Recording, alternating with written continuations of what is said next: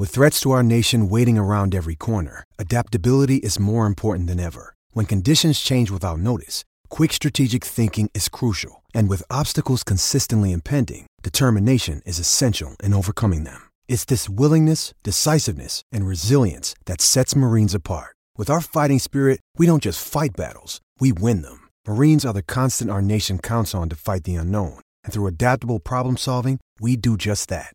Learn more at marines.com. This episode is brought to you by Pepsi Wild Cherry. Pepsi Wild Cherry is bursting with delicious cherry flavor and a sweet, crisp taste that gives you more to go wild for. Getting wild may look different these days, but whether it's opting for a solo Friday binge watch or a big night out, everyone can indulge in their wild side with Pepsi Wild Cherry. Also available in Zero Sugar. So grab a Pepsi Wild Cherry and get wild.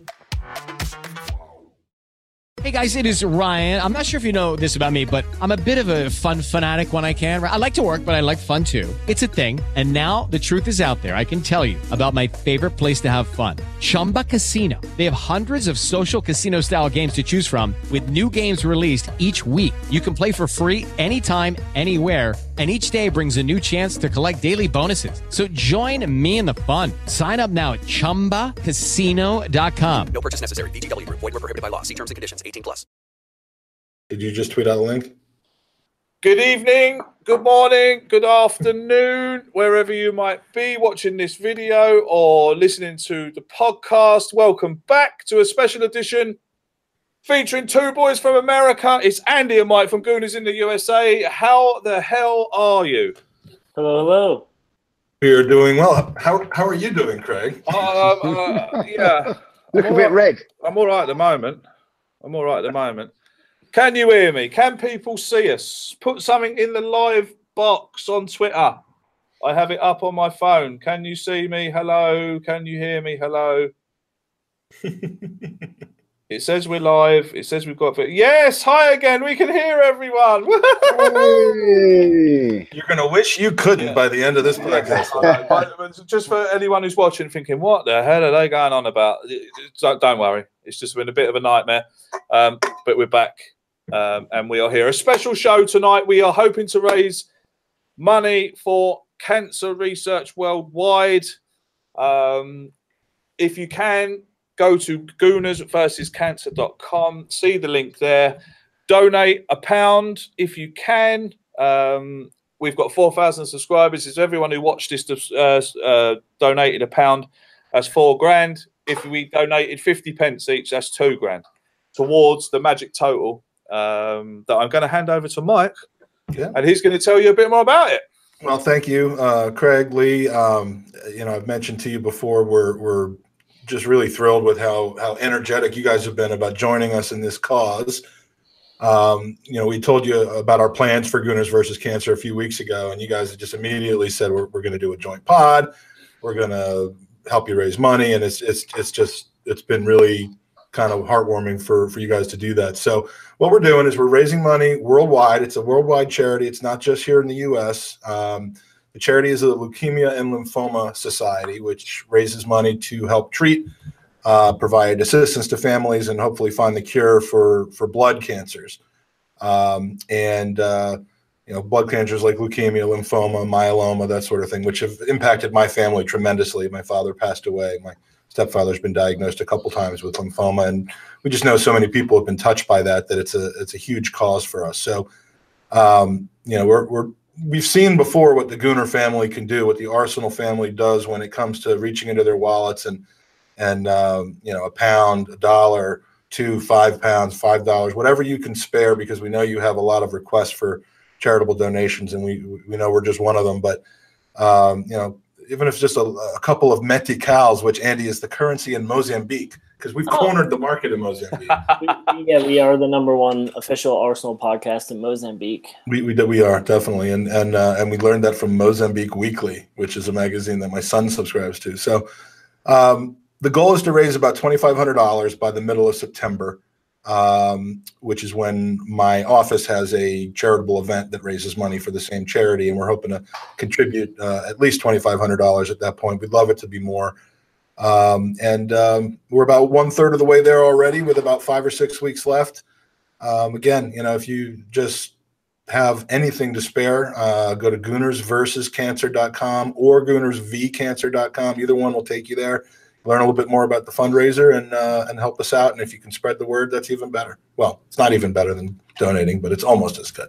So thanks again for that. And I'll talk a little bit later in the podcast about a way that, if you have artistic abilities, you can actually help to bring in a $500 donation to our charity on behalf of somebody that's looking for a favor and willing to donate to the charity for it. So I'll talk about that a little bit later on. Superb. As some of you might know, me and Lee have decided that we are going to donate every single penny we make from YouTube this season to the cause. We don't. I don't mind in telling you, but I think we earn about 6 or 7 euros per video. So every single penny that we make. That's 20 euros more than we earn per episode. Yeah. You guys are off and running. Every penny Google told us we have to pay them. Every penny we make is going to go to this charity. Like I said, there's 4,000 of you out there that subscribe to us. If you could all give 50 pence, that's $2,000. It adds up. If 4,000 of you, donate 50 pence, then that's $2,000, and that brings that. I mean, that will take us to the grand total. So then everything's a bonus. So yeah, that's what we're going to do. I know Harry from the Chronicles of Gooner is doing the same thing. A lot of Arsenal fans are getting on board with it. So we're just using our power of social media to get this charity out there. So it's goonersversuscancer.com or goonersvcancer.com. Go and have a look. Like Mike says, go and have a look at it. It'll explain in even more detail. Explain. Even more detail what we're trying to do here. So please go and have a look at it. See what you think. And like Mike says, 50p will do it. If you all donated 50 pence, it would be absolutely brilliant. But if someone isn't going to donate it, then you have to do it a whole pound. Yeah, because you got to make up for that asshole. And just that's not very nice of me. We're raising money. And just for the Americans that might be watching, that's £1 sterling. That's the little gold coin with the Queen's head on it. It's not worth as much as it used to be, though, is it? No, it certainly isn't. It certainly isn't. Judge, wake up! Wait, are we live this time? Yes, we're live. Yes, we're live. Yes, very good, very funny. Yeah. How are you, mate? I'm all good. So yeah, I'm slightly over the disappointment of yesterday, but it was very enjoyable going back down the Emirates, having a catch up with some old pals and whatever, and it was good up until about 4:15. I have to say, and unfortunately, about 4 o'clock, because once Manchester City turned up. Listen, that's why they're champions. Their fans are actually singing, that's why we're champions. And I have to say, I've only watched one game this season, but I'll be very, very surprised if they're not champions again next season. I will be. I'm very, very surprised. Very, very good side.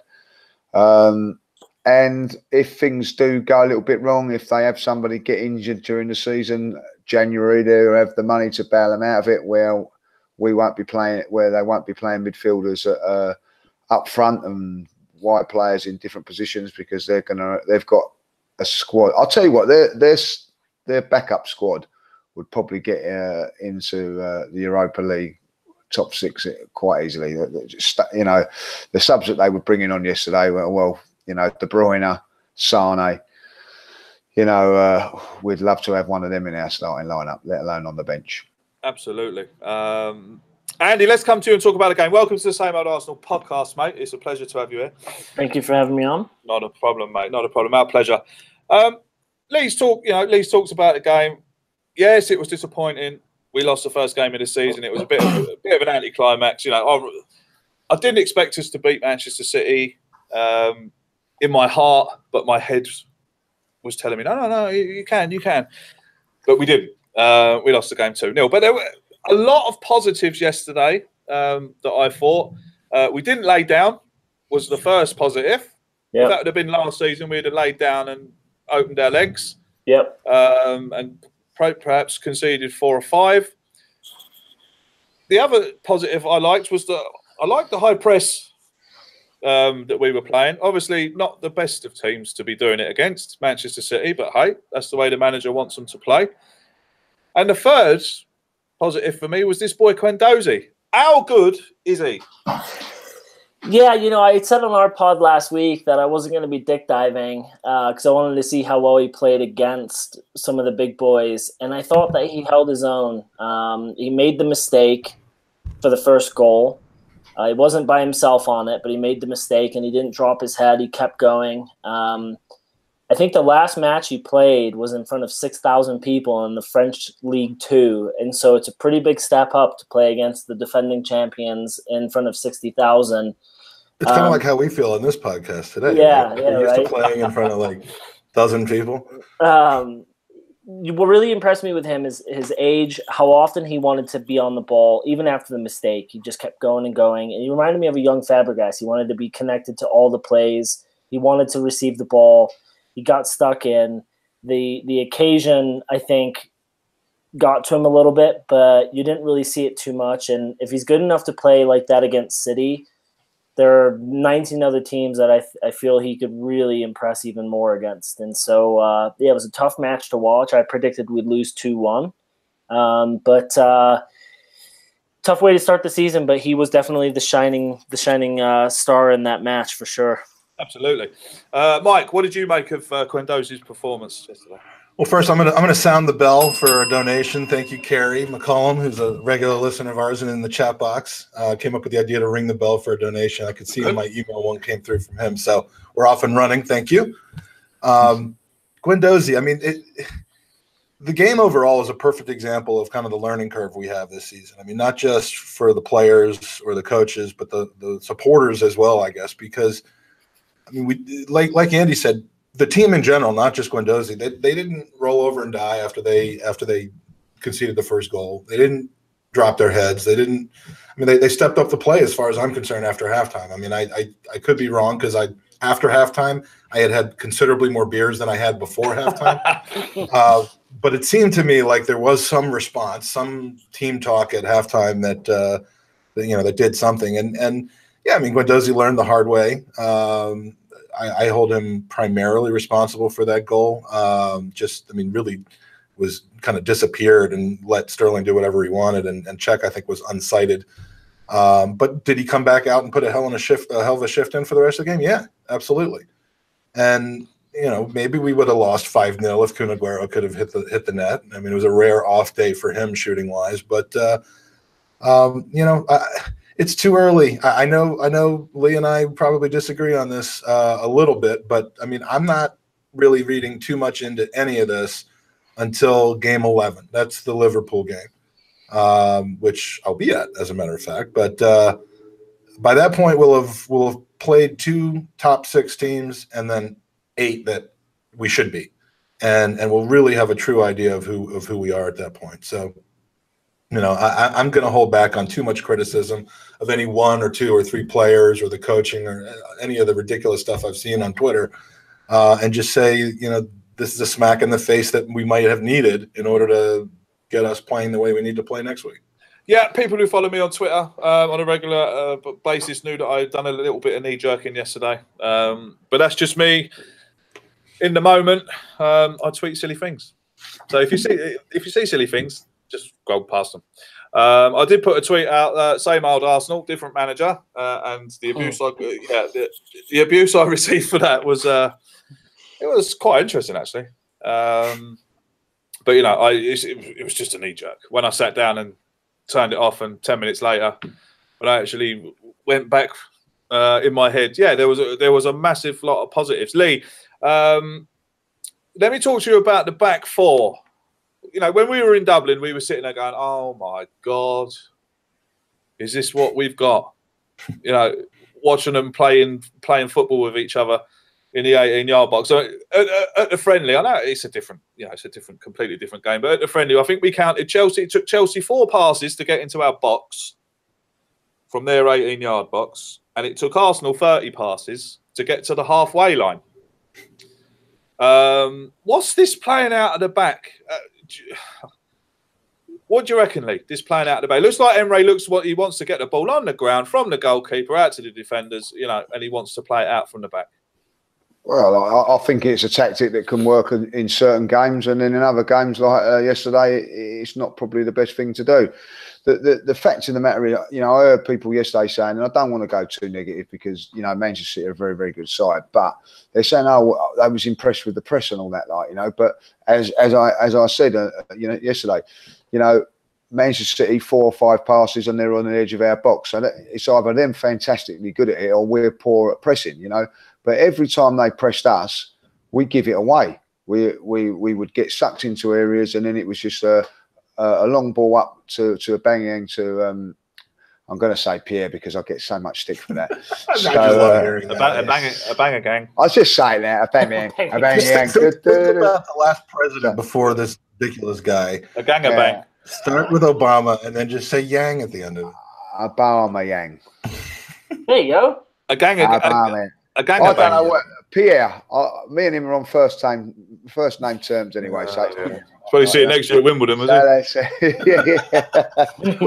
we had a knockabout before everybody got there, but no, seriously. And so what I was doing was, then it was like a free for all. Gets it after that, And what I'm saying is that Manchester City will construct of it, and I get the fact that they've done it for a couple more years and whatever, blah blah blah, and so from that point of view, now if you're going to play that system, listen, I think Petr Cech has got tremendous criticism, right? For what? For his for his passing out and all that. But if it wasn't for he's a goalkeeper. He made 5 good saves yesterday, So, but everybody's talking about his passing and effect. So if they want to go down that route, then like Pep done, he got rid of Joe Hart straight away. Bosh, got rid of him. But so I feel that what's frustrating me a little bit is the lack of ruthlessness. It's certain players have been given the ruthless treatment, others are not. And I feel that I'm a little bit worried about that, if I'll be honest. But listen, I think horses for courses. I think against lesser teams, I see what it does. What you do is you try and get that. You're drawing players. What it is you're drawing systems out of position so you can get into them with the teams that sit back a lot. And I get that, but do you really want to do that against the Manchester City that are going to come and attack you? So I felt that the tactics were a little bit wrong, and I'm not going to criticise too much, but the one thing that I went to the game yesterday was thinking, right, this is going to be a new era, a new start. Everything's going to be different. And I wanted to be excited what I see. What I actually see was the same things of last season. And I mean, Mesut Ozil playing right wing. I thought those days were over when we're going to be seeing that. You know what I mean? And there he was playing right wing. Now, everybody seems to be criticising Hector Bellerin, and probably, maybe so. But his cover, the player in front of him to protect him, which you do need in games, was Mesut Ozil. So yeah, he's going to get exposed, and that was my problem, and I just feel that we've brought all these players, and only 2 started. One we never heard of, which was Guendouzi in midfield. I think is an outstanding player. Made mistakes yesterday, but the ones that he did make, Petr Cech put him in the mire a couple of times, and he done really well to get out of it. So I think you've got to persevere with this boy, 19 years of age, well impressed, And don't forget when Arsenal play, Fabregas played when he was 16. Jack Wilshere was a star when he was 19. So why can't this kid come and do the same? So I'm really, really pleased with that. But all in all, a little bit disappointed. I'm going to say, it was a little bit disappointed. People keep saying, oh, well, I'm expecting Arsenal to lose this game. Really? Well, if that's the case, why, if you're expected to lose, then why are you paying the money to go and watch them? I expected us to get something out of the game. I really did. I would have took a point. But, on that side there, they're a very, very good side. They're not going to lose many games, lads. I'll tell you that now, what I see yesterday. They're not going to lose many games. So from that point of view, we've got to dust ourselves down and you know, Chelsea have been more of a test because I think that we're not competing with Manchester City, guys. We're not competing with them. We're not competing with Liverpool, but we are competing with Chelsea for that top four. Now, if we want to get into the top four, I'm not saying we're going to beat Chelsea, but I want to see us nowhere near as outclassed as what we was like yesterday. Yeah, I see Guendouzi as being a microcosm of the entire squad right now. Young, raw, going to make mistakes, but I mean, everybody, no one has roasted Guendouzi for I mean, and he gave up 50%. I mean, he was responsible or largely responsible for, for making the game Man City's to lose. And, and that's, everyone is giving him a free pass on that. And I'm fine with that because of the way that he reacted to it and the position he was put in. I think the whole squad is that way at this point. The individual players. Yeah. I mean, I'm not calling Ozil a debutant who doesn't know how to play the game. I'm just saying the squad as a whole is very young, very raw. Their time together under this type of coaching regime is very young and very raw. And I would like to have the team given the opportunity to develop the same way everyone's calling for a guy like Guendouzi to get, be given time to develop. And that's how I'm feeling about it. Andy, what do you make of his team selection yesterday? Mkhitaryan and Ozil on the wings. I mean, when I looked at it, I was like, I would much rather people have laughed at me when I've said this, but when Aubameyang was moved to the wing and Lacazette came on, we actually got at Manchester City. We actually looked like we could score a goal. So it puzzled me a bit. Now, I said that if I was manager next week, I would drop Ozil and I would put Aubameyang on the right wing, Iwobi on the left wing, and Lacazette up front. Yeah. Now people go, Iwobi, why would you play Iwobi? I'd play him because he deserves a chance. I think, and I don't think people don't give him enough of a chance as he deserves. Because I've seen him come on as a sub a couple of times and he's changed the game. Yeah, we give him the ball and he runs with it and he gives us an outlet.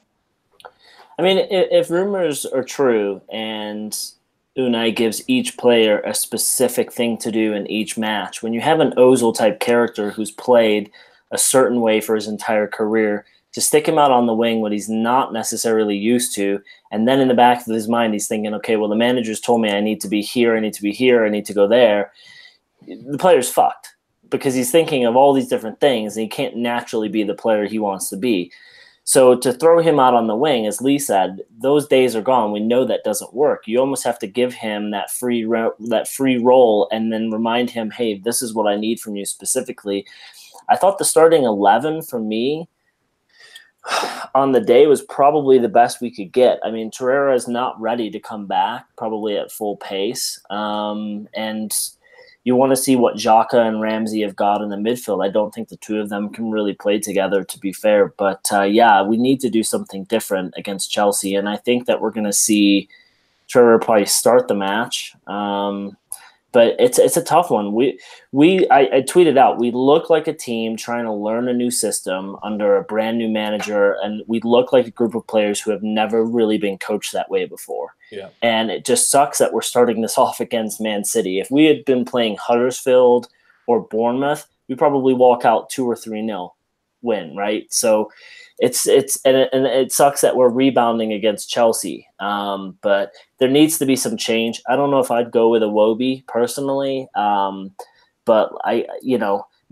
Mkhitaryan, Ozil, Aubameyang, they were all asleep until Lacazette came in. And we need that final third to be a lot better. A lot better. Absolutely. Mike, what would you don't get me wrong, I'm not digging out Mesut Ozil. I really am not. I would just change the tactics for the outlet down the wings. Someone's got to be sacrificed. And for me, it would be Mesut Ozil. I don't care who it is as long as you get the two of them on the pitch together, Aubameyang and Lacazette. Yeah. I mean, everyone at the pub just within 2 minutes of him coming on was like, this team just had a shot in the arm. Yeah. And again, he looked like a player that also wanted to say to the manager, "This is why you start me." Yeah, absolutely.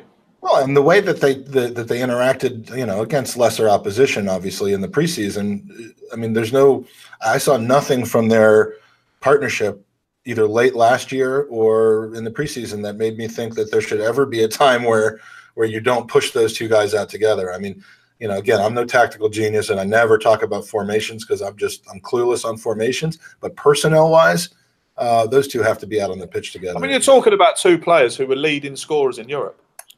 Lacazette was leading scorer in France. Aubameyang was a leading scorer in the German league.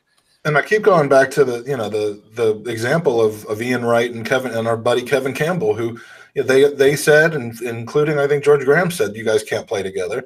And when they had the opportunity, they showed that was just flat wrong, and they scored a lot of goals together. They certainly did. And these guys could do some serious damage together if they have the opportunity. So, I don't know if you sacrifice Ozil, if you sacrifice Mkhitaryan, who I think most people would probably say you sacrifice, but it has to be them. And we got to figure out what's going on with our left back situation. Maitland-Niles got roasted yesterday. But again, going back to Lee's point, the kid had no protection. He was getting absolutely roasted. Mkhitaryan was nowhere to be seen. Well, and he's hurt. We don't know whether he's even going to be fit to play next week. He had to come off the pitch injured. So we had Lichtsteiner switching over to the left and not looking too bad there as far as I could tell. But if we have either Maitland-Niles or Nacho Monreal fit for next Saturday, I start them. And I can't get over how much I'm impressed and in love with with Lichtsteiner. Every time he comes on the field, I feel on the pitch, I feel better. He's proper just got defender. Intensity. He's a proper defender, absolutely. I mean, he's a dick, and he's our dick, and I want that. Absolutely. I want our dick on the pitch at all times. So, I mean, if Bellerin has to be sacrificed for him, so be it. But it's early days. We'll figure it out. I have faith. Yeah, it's like Diego Costa. I always wanted Diego Costa. And they were he's a wanker. No, I said, but he'd be our wanker. I'd love just want to get your hands around our wanker, don't you? Lee, what would he have been? I'm not saying it, Mike. Thank you very much. It's a family show. Okay, but you shouldn't have invited me on. Obviously, I'm saying I'd drop Ozil if it was the same formation. It might not be the same formation against Chelsea. I'm not expecting it to be the same formation against Chelsea. Well, he's come out and said in his post-game conference, we prepare for every game differently. And I fell to the floor when I heard that because I'm like, did that just come out of an Arsenal manager's mouth? Yeah. I think there's going to be massive changes next week, Lee. What do you reckon? Well, listen, going on to Mesut Ozil, I think, and this is what I'm saying about being ruthless. You know what I mean? Like ruthless with Jack Wilshere, in that decision. And it's got to be a ruthless decision. And what I'm saying is that I want to see Mesut Ozil. He's got to play the free role. If he's not going to play the free role, do not cater for him and put him out wide right or wide left or whatever. You either give him the free role so he goes and does his stuff, right? Or you don't play him. Now, if you're going to play against Chelsea, that means someone else along the line has to sacrifice. So be it. But if you're going to sacrifice other players for Mesut Ozil, he then must step up to the plate. Right, and now what I'm saying is you're going to go in there. You can play Xhaka in there and Guendouzi, or you can play what I would go with would be Guendouzi and I'll bring in Torreira. Like there'd be my two holding weight, and then I would say whatever his bloody name is, and then I would put Mr. There's no L in there, dude. What is his name then? Torreira. Lucas. Torreira. Torreira. LT. Right, I don't give a shit anyway. Like that. Family show. He can go in here. Lucas can go in here alongside the French boy. Right, and the two in there. Matteo. And then Matteo. You then play Quasimodo. Then you play Mesut Ozil. Right, he can go into the. He can then have the free role. Now, if that doesn't work, right, then you can get rid of it. You say, right, he's not playing well. We are now. You can be dropped. But when you're playing in wide left or wide right with no pace, and I feel sorry for Mesut Ozil, and he's then getting a lot of stick. He's a gifted football player. If you're going to play him, you're going to give him 325 grand a week, then play him in his proper position. And if it doesn't work, then you can turn around and say, do you know what? It ain't working. Out you go. And then you've got, and I'm sorry, I'm gonna be really slagging up. Mkhitaryan, right? Thank you. Is the player that typifies Arsenal over the last 10 years. Pretty on the ball, when it really matters, doesn't do it, weak. You know, there were a couple of times yesterday when he got through and he got pushed off the ball. And, you know, he's had 6 months to settle in. I wanted to see Mkhitaryan flying. But I asked the question, I don't know if you guys or people are listening to it. Is he really a wide player? No, he's not. No. I don't think he is. So again, we've got a new manager catering. We've got a new manager that's trying to put square pegs into round holes. I've seen this for 6-7 years under Mr. Wenger, right? And I understand at times that Arsene Wenger had to do that because he was strung by a budget on whatever, the stadium and all that. But we've come out of that now. And, well, I go to the game yesterday, and this is where I was disappointed. And I'm seeing players being put in different positions. Like, you know, now somebody said yesterday, which is a good point, you know, people are slagging off Danny Welbeck. Put him out there. Put him powering down the right-hand side because we're going to have someone that's going to stretch, you know, instead of someone getting the ball and coming back and going inside because that's where he wants to play. So there's your two decisions that have got to be made. One, or, you know, and then you come to Aaron Ramsey. It's slightly the same with him because he wants to play in that position as well. So you've got three players that all want to play one position, that are all out in different positions, and when they get the ball, trying to go into those positions, you know, so make those right decisions. Now, I love Aaron Ramsey, but for a game against Chelsea away, I'm sacrificing Aaron Ramsey and I'm playing Mesut Ozil. Or you play Aaron Ramsey and you sacrifice Mesut Ozil. When you're paying someone 325 grand a week, I'm sorry, guys, he's got to play. Because if you don't play him, you're not justifying that wage. You know, and that's the thing there. Someone made a great point today at work. Got to say this, you know what I mean? Why is Granit Xhaka playing, right? And this fella turned around, Les, I'm going to give him a shout because it's a great shout. Turned around and said, because Arsenal paid money for him.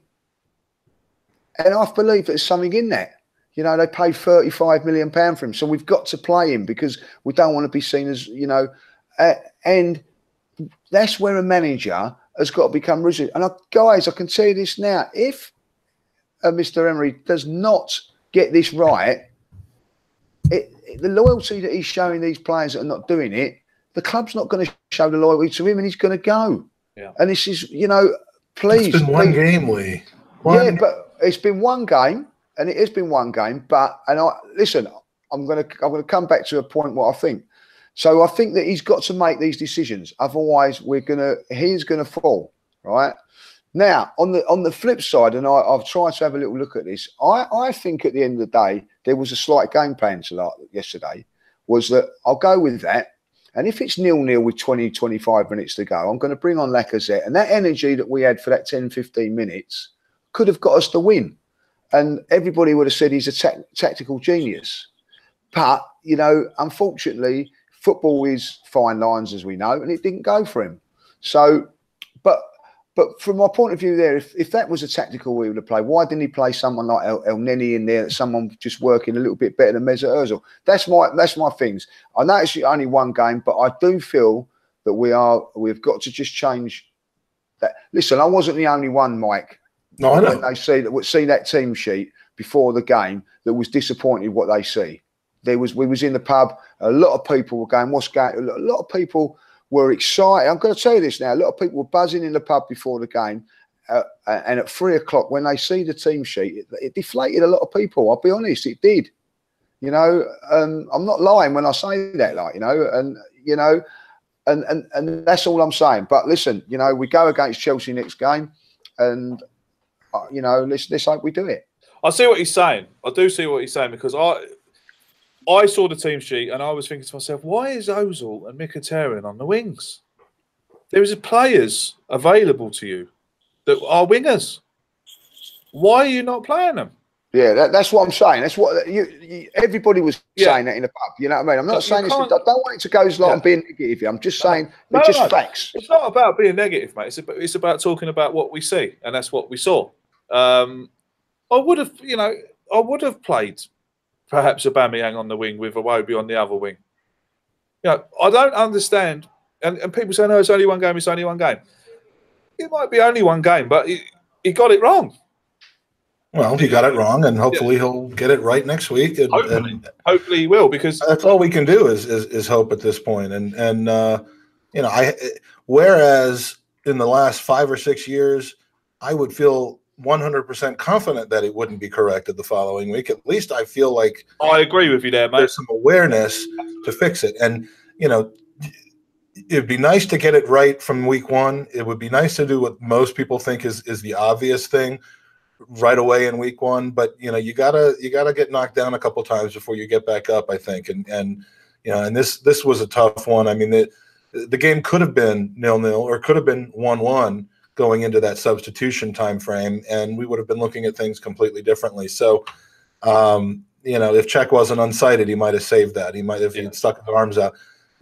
There's a lot of ifs. It could have also gone the other way because Aguero missed a bunch of open nets. So but I just hope that I can feel the noose tightening already, and it makes me very, very uncomfortable because I'm going over there in about 2 months, and I don't want to go over to protests again. I just can't do that. Let's not be too silly. It's not.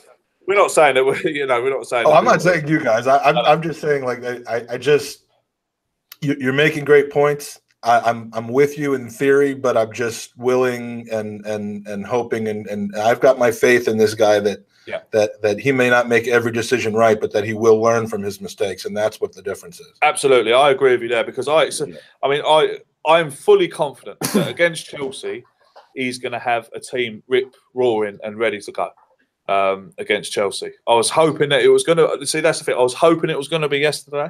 Yeah, I was hoping to see Lucas playing CDM.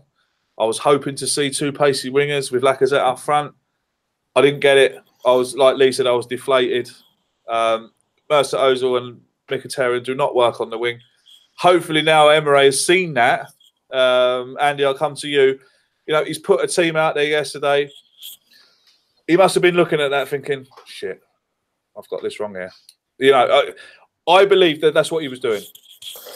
Yeah, I think once Lacazette came on in the first 10, 15 minutes, he's proved to the coaching staff that he deserves to be on the pitch. And I agree with you, whether that's on the wing or up front, there needs to be a change.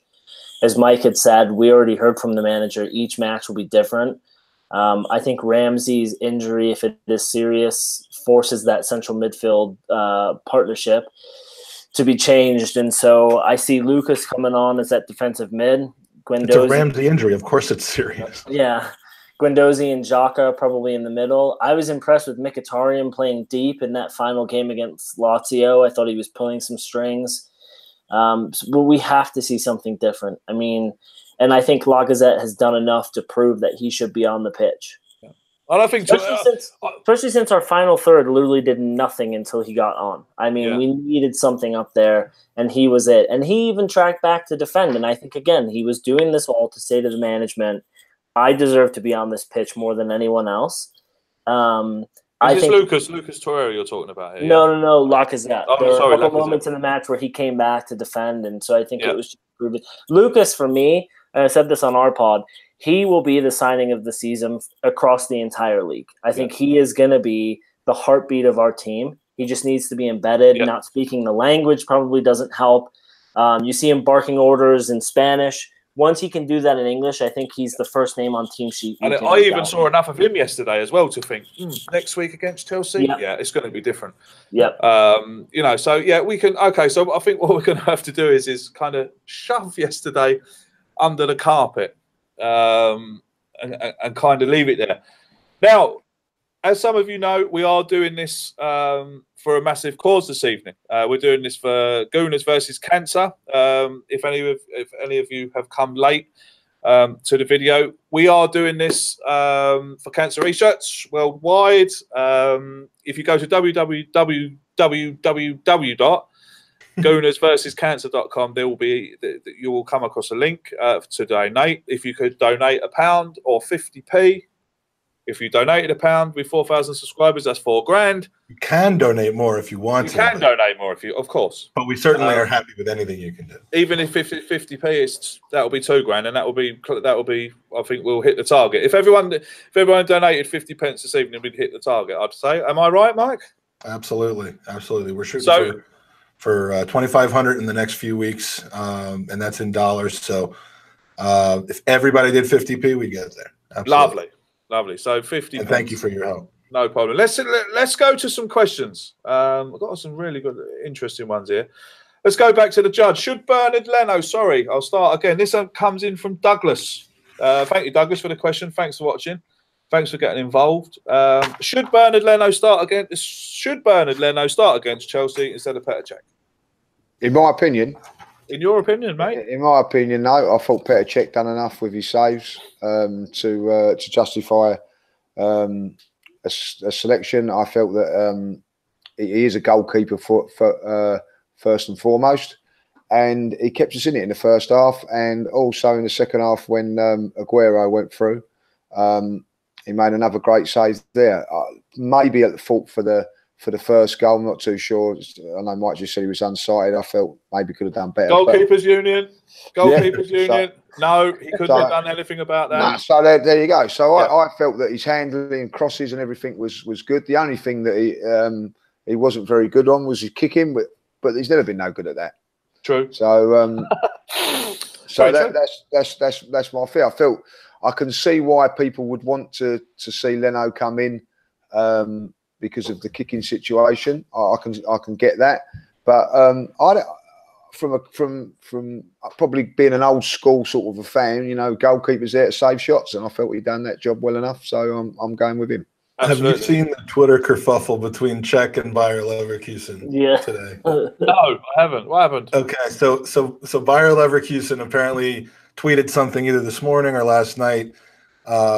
Here's how you distribute the ball from the back, and it showed a video of an amazing goal from last year with Bernd Leno distributing the ball out of the back, and it was just tic-tac-toe stuff into the goal. And it was in response to some Arsenal Twitter accounts. Arsenal fan Twitter accounts. I don't know who. And Petr Cech about 2 or 3 hours ago responded and said that Arsenal's a big club with values and professionalism, unlike some others. No. And then he added, and so their response to that was, it was just a little bit of banter. Of course, we want to see Leno play. Sorry, it wasn't meant, and so it's blown up. I mean, I'm sure it's still blowing up. But, watch us get them in the Europa League. Are they in the Europa League? Oh, God, that would be... watch us draw them. Okay. Yeah, no shit. Absolutely. That would be the Arsenal way to end up playing the team like that. Let's go to Andy, and then what I'm going to do is I'm going to hand over to Mike, because Mike is the front man of Gooners in the USA. Well, that's what he's told me, Andy. Anyway, so I did not say that. I never once said that. Yeah, I get a daily text. My back hurts from carrying our podcast. That's all I hear from him. Andy, this one comes in carrying something. This one comes in from Ian. Ian Funnell. I hope I've said that right. Funnella. Just call him Ian. Call him. Yeah, Ian. To get the best out of Ozil, he needs to play centrally. So how do we fit him and Ramsey into the system? Or does it have to be one or the other? As Lee had said before, you have Ozil. He needs to play in that free role. And you almost feel like Ramsey needs to be put on the bench for it. I don't know if you can have both of them doing it. They both get too high up the pitch. They neither track back as much as they should. So I think you sacrifice one for the other. And a little competition is going to make both of them better. So I would follow that route and say, you play one and you bench the other. But Ozil's not a wide player. He needs to be in that free role and let just kind of loose. And so I think that one has to be sacrificed. I would like to see Ozil play against, if he's playing in the position he's supposed to, I would keep him. But if he, like I said, going back to what I said before, if Ozil's going to play right wing next week, then I'd drop him, because it's not happening. It's not worth it. Yeah, we were playing with 10 men at that point. I expect to see Ozil in the free role against Chelsea with two pacey wingers. Whether it's Aubameyang and Iwobi, or Aubameyang and Welbeck, or Lacazette and Welbeck with Aubameyang up front. There's plenty of choice and plenty of ways he can do it. So I'm hoping we might still get, like Mike says, it's only one game. There's plenty of formations and tactics. We're gonna be doing a podcast in like 6 months. We'll be like, it's only 27 games. Guys. Give it more time. give it till next week at least. So I mean, I've got to agree. It has got to be one or the other. I don't think Ramsey and Ozil can be on the same pitch at the same time. Just for tactical reasons. Mike, handing over to you, sir. All right. Well, we have a couple of user questions, we call them, but and then I got a couple talking points that I want to get your guys' opinions on as well, if we can kind of float in and out of the questions. One from Danger Dean, who said, "Would you like to see?" This is similar to some other questions, but would you like to see a Ramsey, Torreira, Guendouzi midfield? And he adds that he loves the kid, and in fact, he used the F word in that. But since this is a family show, I won't go there. He fudging loves him. He fudging loves him, and then leave Xhaka the fuck out. I see what he's done there. Very clever. So I'll ask you, Craig. Would you like to see that threesome with Xhaka left out, or would you play it a different way? Yeah, I would probably play it a different way. Again, going down the tactical route. All three of them in that area. No, I don't think it would work. I would probably like to see a Lucas Torreira and Guendouzi in the middle. I'd like to see that. I'd like to see Torreira just behind him, Guendouzi in front of him. In that, if you want that Aaron Ramsey role, back, box to box, spreading the ball wide, holding play up, bringing other people into it. The thing around this kid, I said it to Lee when we were in Ireland. I said, this kid is unbelievable. Yes, he's going to make mistakes. I agree with Danger Dean. I fudging love him as well. Were you surprised to see him on the team sheet yesterday? No. I was very surprised. No, not one bit, mate. You asked Lee, for the last 6 weeks, I've been saying this kid has to start against Manchester City, because I'm sick and tired of seeing other clubs bring in 17, 18-year-olds and then they go on to be great. And they really are a pinnacle player and a pinnacle part of that team. I'm sick and tired of seeing it. We've now got one. And he's playing. Play him. People say he's too young, he's inexperienced. Age doesn't matter. If you got Absolutely the skills, play him. He has proven to me that he can play Premier League football.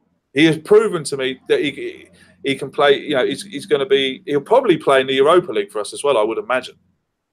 We'll learn a lot about his mentality, because we absolutely do. Look at the kid. He gets a ball. He's always looking to release it. He always wants to go forward. He's not what remember the Mikel Arteta days when Mikel Arteta would be in there and he'd get the ball and he'd stop it on the halfway line, turn around, have a little look. Who's over here? Oh, there's no one over here. I've lost it. I've lost it. He's not like that. He gets the ball. He's looking. There was a time in Dublin there where we got a free kick. He put the ball on the ground and he tried to release Aubameyang. No, he wasn't ready. No one was ready. People say, it was only a friendly. Exactly. Look at the kid's mentality. Yeah. It's a friendly and he wants to get us going. So, for me, at the moment, Guendouzi for me is the first name on my team sheet. All right. Well, I mean, I'd love to see what he's capable of. I like what I've seen so far. Do I play him in front of Xhaka every week? That's, I think, what he's trying to get. He just wants to get on Andy's nerve by. But they play two different positions, though, right? And I think we still keep having this mindset that Xhaka is this defensive midfielder, and he's not. It's how Xhaka fits into the system that Unai is going to implement. We saw at the World Cup when Xhaka's got a defensive midfielder behind him, he has the free reign to go and play what we would expect Ramsey, that middle of the pitch, making the angle runs, wanting to receive and feed that ball and not be relied on to come back. And it's so interesting. The moment that first goal goes in yesterday, Twitter erupts with, that was Xhaka's fault. I don't see how. Same with the second goal, but give it time.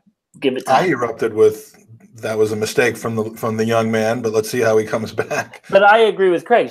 Right now he deserves to be on the team sheet against Chelsea because whilst he made that one small mistake that led to a goal, you could blame 2 or 3 others. It's the way he reacted after. At 19 years old, he didn't let his head drop. He was like, "Fuck it, I'll just get more involved, and I'm going to make up for my wrong." And there were a couple times where he misplaced a pass, and he followed up to make sure that the next pass didn't go anywhere. That's what you want from someone on the pitch. And if you're 19 and you can ball, throw him out there. Because no one was saying when Messi was 19, well, don't play him because he's young. No, if he can play, play him. And I'm not comparing the two. I was about to say that's a big take. Age doesn't matter at this point. The only way you get the respect on the pitch and you get to grow is by getting in those matches. And playing him in under 23 is not going to help develop his career. He's too good for that. He's way too good for that. Yeah, and we've been crying out for this for years. Regardless of price tag, we've been crying out to have somebody push these guys who have a free ride from week to week, like your Bellerins, like your Xhakas, who know that they're going to start regardless of their play. Not anymore. And so if Xhaka gets relegated to a bench role or to Europa League games because Guendouzi is forcing you to put him in the lineup every week, that's a good thing. But this is what I think Emery will do. He will be that ruthless. And I think he'll pay attention to it, whereas others might not have. He's going to be that ruthless. Yeah, and yes, Louis, in the chat box, Bellerin let him cut inside. Cutting inside doesn't assure you a free shot at a goal, though. And Guendouzi. And also Louis, what were the 2 centre halves doing, standing in their own 6-yard box? Why weren't they charging him down? Socrates was standing like a statue, unsighting the goal. Why weren't they charging him down? Guendouzi did the thing that you teach every 6-year-old who's playing football not to do: dive in, and he dove in. And Bellerin done another thing that you teach every 6-year-old not to do, and that's not show a player on his strong foot. Absolutely. Also, I will stick up for Bellerin there. You're also taught to direct the player into the traffic. So what Bellerin done was took him into the traffic, which is what you should do, and Guendouzi should have then took the ball off of him. Unless the player's name is Raheem Sterling or Arjen Robben. It was a comedy of errors. Yeah, it's just one of those things. Yeah, there wasn't one person to blame. Yeah, I don't think so. I don't think there's one player to blame. I don't think there's just one player to blame. I think unless his name is Xhaka. The whole build up to it was full of errors. Yeah, every goal is a mistake. You know what I mean? That's but you have to sometimes give the other player credit as well. He come inside and he's hit a good shot. It happens, but. Basically, what I think Bellerin done the right thing. He showed him into the traffic, into where the heart of all the players are going to be. Centre halves as well, Craig, dead right, because they should have come up. As soon as he cut inside, they should have come up. But they didn't. They stood where they were. And, Guendouzi should have made the tackle. But, it's done. How many times do you think the players have seen that video already since yesterday? Oh, mate, I should think they've seen that a few times. I think they'd be showing it and, let's try and move on. I don't think keep trying to give the blame to someone all the time. I think we're past that now. It's done. Move on, Yeah. Good. I agree. Good. Next question from our podcast grandfather maybe, Danny, from a Bergkamp Wonderland. We love Danny. A grandfather. I don't think he's going to be very happy with that. Nah. That's harsh. He is old. Papa is. He's the papa. I'm using up any good graces I have with him. He asks, what player, Arsenal player, past or present, if you could get him to come live with you for a month, who would it be and why? And I'm going to go to Lee on this because Lee does live with multiple past Arsenal players now. So if you could pick one to live with for a month, who would it be? And you can't say Kevin Campbell. I can't say Kevin because he lives with him already. Well, it would be 2. It'd have to be 2. Obviously, Charlie Nicholas would be 1. The question is, what Arsenal player? Can't be 2. I'm just saying, if we had to, it'd be out of Charlie Nicholas and Ian Wright. And now you got to narrow it down to 1. Yeah. I thought you'd say Hector Bellerin so that you could finally get someone to dress you properly. I would. Listen, he was my idol growing up as a footballer, so it would be Champagne Charlie Nicholas. Yeah, done it. All right, you got an answer for that yourself, Craig? If I could live with any Arsenal player for a month, yeah, it'd have to be Ian Wright. Ian Wright, definitely. Are we allowed to choose Alex Scott?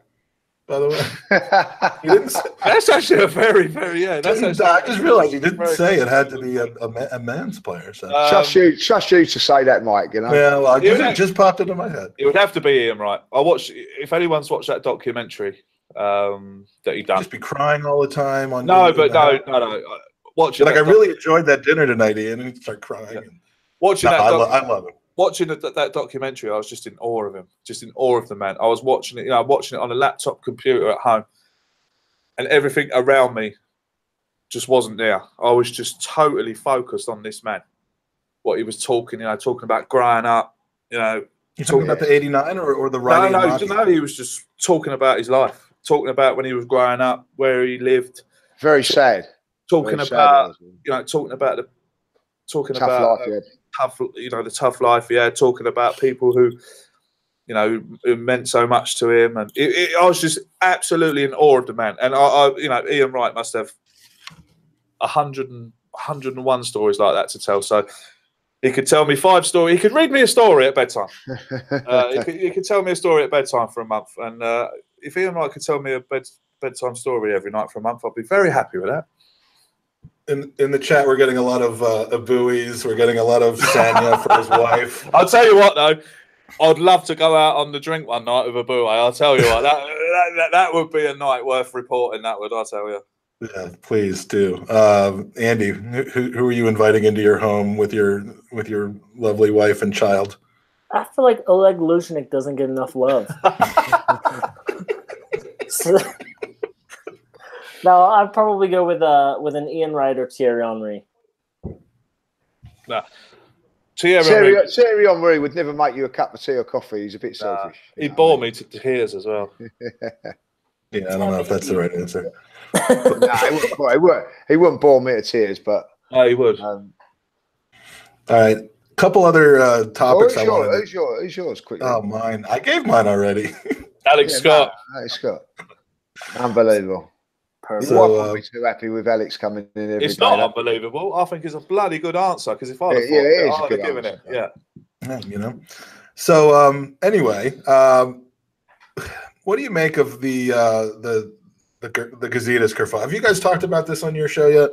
No. I mean, he's gone, yeah. Oh, probably. Ivan Gazidis. I hope so. Yeah, your favorite. Yeah, your favorite. Lee makes no bones about the fact that he's not a Gazidis fan. But I've got the champagne sitting there. When he goes, I'll even cork it on here, when he goes. I asked Andy this last week on our pod, but and I know you guys have your own take, but I mean, if you're looking at who would replace him, would you rather, if these were the only 3 choices, Josh Kroenke, Arsene Wenger, or Gunnar Soros? I had a dream last night that Gunnar Soros like took his hat off and it was Arsene Wenger in there coming back to take over the job, and I woke up in a cold sweat. But well, for realistic, I wouldn't have Kroenke. Any Kroenke I don't want near the club. I shouldn't really say this, but I'm starting to dislike Americans because of him. You know what I mean? So. We're not overcoming that. My apologies to all you Americans. No, I'm sorry. I'm sorry about my friend Lee. It's just Mike and Andy make me. If it wasn't for them two, I think the hate would have gone. I just really. That's a great thing to say, by the way, when you're getting on a plane and coming over here. I know. But, it's just I don't like the Kroenkes. You know what I mean? I watch. What team does he support? I can't. What American team is he with? The Rams, and then all of Andy's. Yeah, like Rams. Yeah. Every time any team, but I even want Dallas Cowboys to beat them. You know what I mean? So I just can't stand them. That's Andy's. That's Andy's team. So I'm a big Redskins fan. So another one that sits in front of the Super Bowl that doesn't know, ever has a clue what's going on. No, well, there you go. So I'm a sportsman through and through. Yeah. But Arsene Wenger, without being you can't have a dinosaur, so you can't Are you talking about Arsene Wenger? Or are you talking about? Seriously about Arsene Wenger, the only thing that would worry me is that he wouldn't want to spend no money, but he knows what he's on about. And mate, you know, it's a difficult thing, but what is Gazidis? Arsene Wenger. Arsene Wenger. I'll have Arsene Wenger. I'd have him over a Kroenke any day. Gazidis technically, I mean, like his job, as I understand it, it's not the David Dean role or the. I mean, that Raul Sanelli is supposed to be the director of football. He's not the scout. My understanding is that they're really, other than hiring those people and putting a team into place, he's more about the marketing partnerships and the promotion of the club. So, I mean, at first when I heard that he was potentially going, I'm thinking, why now? He just finally won this war, essentially to push his way onto Arsenal and knock Arsene Wenger's connection to the Kroenkes out. Didn't hurt that the team finished out of Champions League 2 years in a row and seats were going empty, but you just finally do that. Why would you leave? And does that destabilize the team and everything we have going forward? The more I started thinking about it was probably all part of the master plan. My problem with it is, right, I'll tell you my problem with it. He might be in the market and all that, but our budget this season was 50 million, right? So where's all the money going, right? And he's responsible for that. And at the end of the day, a club like Arsenal shouldn't be, well, then he sanctioned that, And I'm sorry that all that's wrong. The day that he should have gone was when we spent 15 million on Petr Cech and no one else. He sanctioned that. And for me, what's happened in the past, he shouldn't be there, and that's it. You know what I mean? Like, when Arsene Wenger went, do you know when I know a little story a lot, but someone told me today. Do you know that 22 staff went when Arsene Wenger went? 22 staff. It should have been 24. All right. And one quick note on the Kroenke ownership, as far as I'm concerned, would it kill them to pander a little bit to the supporters and just put out a statement, not a corporate sounding statement, not one that's released through secondhand through Unai Emery talking about what he saw when he went to the U.S. for his interview, but a very direct statement about their feelings about this club, the future of it, the values, the competitiveness, and their hunger to win. I mean, it could be a bullshit statement, but at least it's something to reach out to the supporters and say, I know you're nervous about, or recognize, whether they believe you should be or not, nervous about us buying all the rest of the shares. We have Arsenal's history in our heart, and just something to buy some time, or I think it's coming. Some of the. I mean, couldn't they do that? I think it's coming, and I think it's going to come from Josh. I think Josh Kroenke will step in. I think Gazidis will go. I think Josh Kroenke will step in. I think Josh Kroenke was the main man in removing Arsene Wenger. That's just what I believe, because he could see that his dad wasn't too interested in what was going on. I think getting Josh Kroenke on board, we're all up in arms at the moment that Kroenke's bought Arsenal and Kroenke now owns Arsenal. I think his son coming onto the board. I've done a little bit of reading. He's into his sports. He's got money invested in a lot of sports teams in America who are, for the record, doing quite well. Am I wrong, Andy? Am I wrong? They're doing quite well this year. The Rams are challenging, I think, aren't they? And Rams are challenging. The Abs are challenging. He's kind of following the same principles at each club. Bring in a young manager, remove a lot of the unnecessary people around their board, and have father-son run the entire operations. And they typically will bring people into the organization that have knowledge of the sport, that have been attached to the club before. So his Colorado Avalanche, the general manager who answers and does all the business, is an ex-player legend. It'd be like Thierry Henry coming back and running the business. So, they are successful and they are challenging. And he's made a comment recently in a Rams press conference that he understands Arsenal's his flagship sports franchise, and he needs them to be winning more than anyone else. And so hopefully that signs for something good in the future. That is a good sign. Was that Josh that said that, or was that Stan? That was Stan. They were doing something at the new ground that he's releasing, which will probably be finished before Spurs. They just ground on it, so. Andy, by the way, coming through with the Vincent Company head today, like 2 inches from the webcam. Sorry. So look, I mean, Josh Kroenke coming in could be a good thing. Now, look, when it was announced, I was livid. But again, that's me knee jerking, and when actual people were talking to me, calm down a bit, Craig. It might be a good thing. I think it's going to be a good thing. Yeah, I was Josh saying Kroenke comes in. You bring in Arsene, you're going to still have that finance handcuff. At least if you bring in Josh, he can approve everything right away. There's no, hey, we need to make a few phone calls. It just can be done then and there. But I would say leave it all to the football minds if we could. Yeah.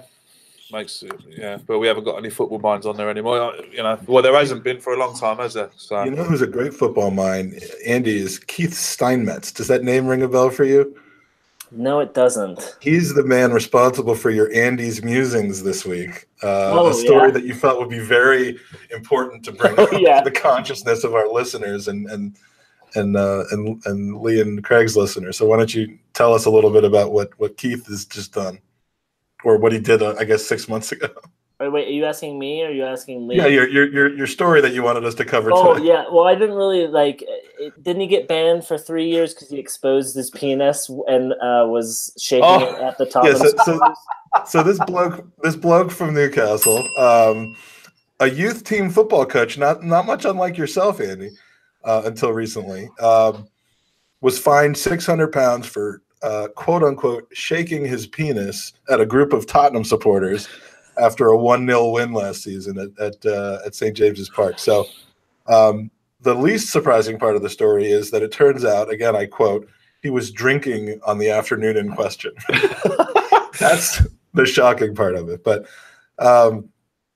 you brought that to our attention, and I just had to say, I think that's £600 well worth it. Although he has been reported to the FA. Like, do the FA have jurisdiction? I guess he'll probably go into jurisdiction. He'll probably come out of court and say that was the best £600 I've ever spent. I know I would. They get banned from playing, doing youth football and all that now because of that. Oh, well. But the one good thing is that the Spurs fans must have seen it to complain, so it must have been a big one. Must have been. They must have been jealous. They must have been jealous, those Spurs fans. You know what I mean? So. Well, back to you, Craig. I know that you got a couple other questions in response. I haven't actually. Well, you did too. I wrote some down then that you got when you asked for questions. Colin sent in a question. A couple others. So Colin said, "Do you think the fans expected too much?" And he got his name in there. Too much, too soon. I'll say that question. First of all, I could not love Colin's accent. First of all, I would like to apologise to Colin because I can't see it, and where is it? Well, you asked for questions earlier today. Did he do the hashtag? Oh, maybe not, but I don't know. I wish he would record his question because listening to Colin. Colin, I'm so sorry, mate. I've got it here. So yeah, some fans expect too much too soon. That's definitely there's nothing wrong with high expectations, but I think we covered earlier in the show. I mean, if you're griping after yesterday too much, I think maybe you're on the border of expecting too much too soon. But by the same token, and I don't want to rehash things we talked about 45 minutes ago. Well, but look at the match, Mike. I mean, Mustafi had a clear penalty that at the World Cup would have definitely been called. So you're at 2-1. We had a couple opportunities in their box to make it a more threatening match with Ozil and Lacazette not communicating with their keeper coming off the line. It's not all doom and gloom. Absolutely. I mean, Lacazette looked well going forward. I mean, we had positives, and as Lee said, it probably on as you look at it from the whole picture, it doesn't look great. But we could have been on the score sheet a couple times. And had Ozil not run onto that ball and Lacazette followed it through, that's probably a goal. You give him that opportunity in front of the keeper, he bags it 9 out of 10 times. So we had opportunity to get back into that match. Everything kind of fell their way. And all in all, we had 9 players who didn't deserve to be on the pitch. But we still put opportunities on net, and that's what you can ask. And hopefully we see something different against Chelsea. And also, we're not going to play up against a side like that week in, week out. No, they're a class above. They're next level. Yeah, they are. They're a level above everyone, not just Arsenal. They're 2 levels above us, but they're still a level above Liverpool and Manchester United. It's a failure for City not to win the Champions League this year with that squad. Yeah. That's a failure for them. Yeah, they took an almost invincible team and they added Riyad Mahrez. And we're looking to gain top 4. They're looking to win the Champions League, and they should. Yeah. So levels, right? Absolutely. Levels there. Colin, I'm not being I don't think I'm expecting too much. I just expect yesterday I expected the manager to put, like Lee said, I expected him to put square pegs in square holes. But he didn't. I was disappointed, that's all. Exactly. Good point. Of course, it's his first game. I've known, we've known for 8 weeks that it's going to take time. A lot of people, Pep Guardiola lost his first game 4-2 against Leicester. He then went to Watford the next week and got hammered 4-0 by Watford. Who should have been gone. Now look, I'm not saying Unai Emery is in the class of Guardiola, but he could be. Who knows? He might be.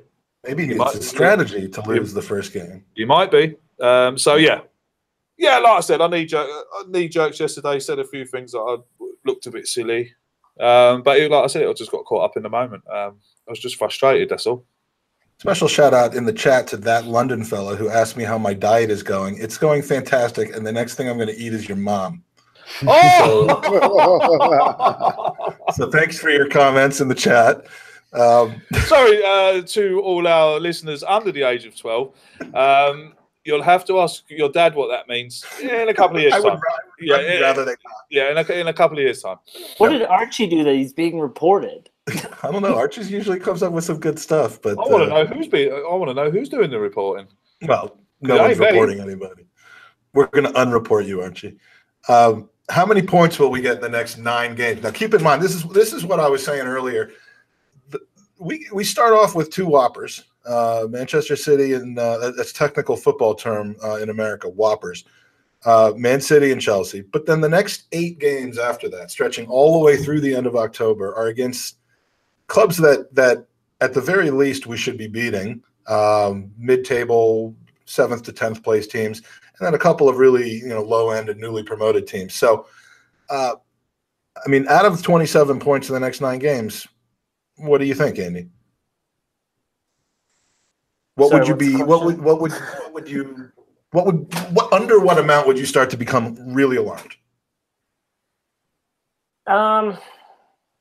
Listen, this team is, by all accounts, pretty much the same squad as we had last season, right? So, I would say this weekend with Chelsea, with the way they're playing, I don't buy into this their win at the past weekends. They played nobody. So we should play well against Chelsea. I think a minimum of 1 point there. But then we go on a run of West Ham and smaller clubs. That's where I think we're going to start really getting off running. And so I give him until December because it takes a while for new managers to embed their system on players. And as we've heard before, like Pep didn't get it right. Klopp hasn't gotten it right the first couple of months, and now look at those teams flying. I know it's been a couple of years, but if you look at the first couple of months, it's very hard for new managers to come in and break the mindset and the values of what a lot of these players have grown up seeing every week. So I give it until Christmas. As I said in our podcast, my expectations for this season isn't for us to win the league. I think that's not attainable. My expectation is that we're in the running April, May, that we have a couple cup runs going. I want to be in the mix. So I say give us till Christmas, and that's when we should really start looking at this team. And again, it's not just how many points we have, it's how we're playing in each match. If we had nicked a goal yesterday, I think our outcome's a little bit different. But he said, hey, we're going to see something different against Chelsea. Let's take him by his word, right? The way we play City and Chelsea are going to be completely different against a West Ham. So I give him till Christmas personally. All right, so you don't want to put a point total after the first 10 games. Mike, that's coming from someone who said that we were going to win our first 7 games. Everybody slags me off about name calling and all that, but when I get asked a question, I do answer it correctly. You know what I mean? Yeah? Yeah. 20 points. Under 20 points, I'll be. Yeah. Okay, that took me a bit, worried. but yeah, he fucking didn't listen to any part of the No, question. he that didn't. was No, I did say to you, Mike, I didn't hear the question. No. What And then are you Tom Canton now? Quick enough to have a go at the banging, ain't he? You know? How's a go about me about a banging? You don't even answer questions right, you know? That was a stupid answer. Lee, what did you say? 20 Stupid points? answer. Stupid question, stupid answer. All right, fine. If Lee said 20 points, I'm going to say 19. I'm with Lee. Under 20. 20.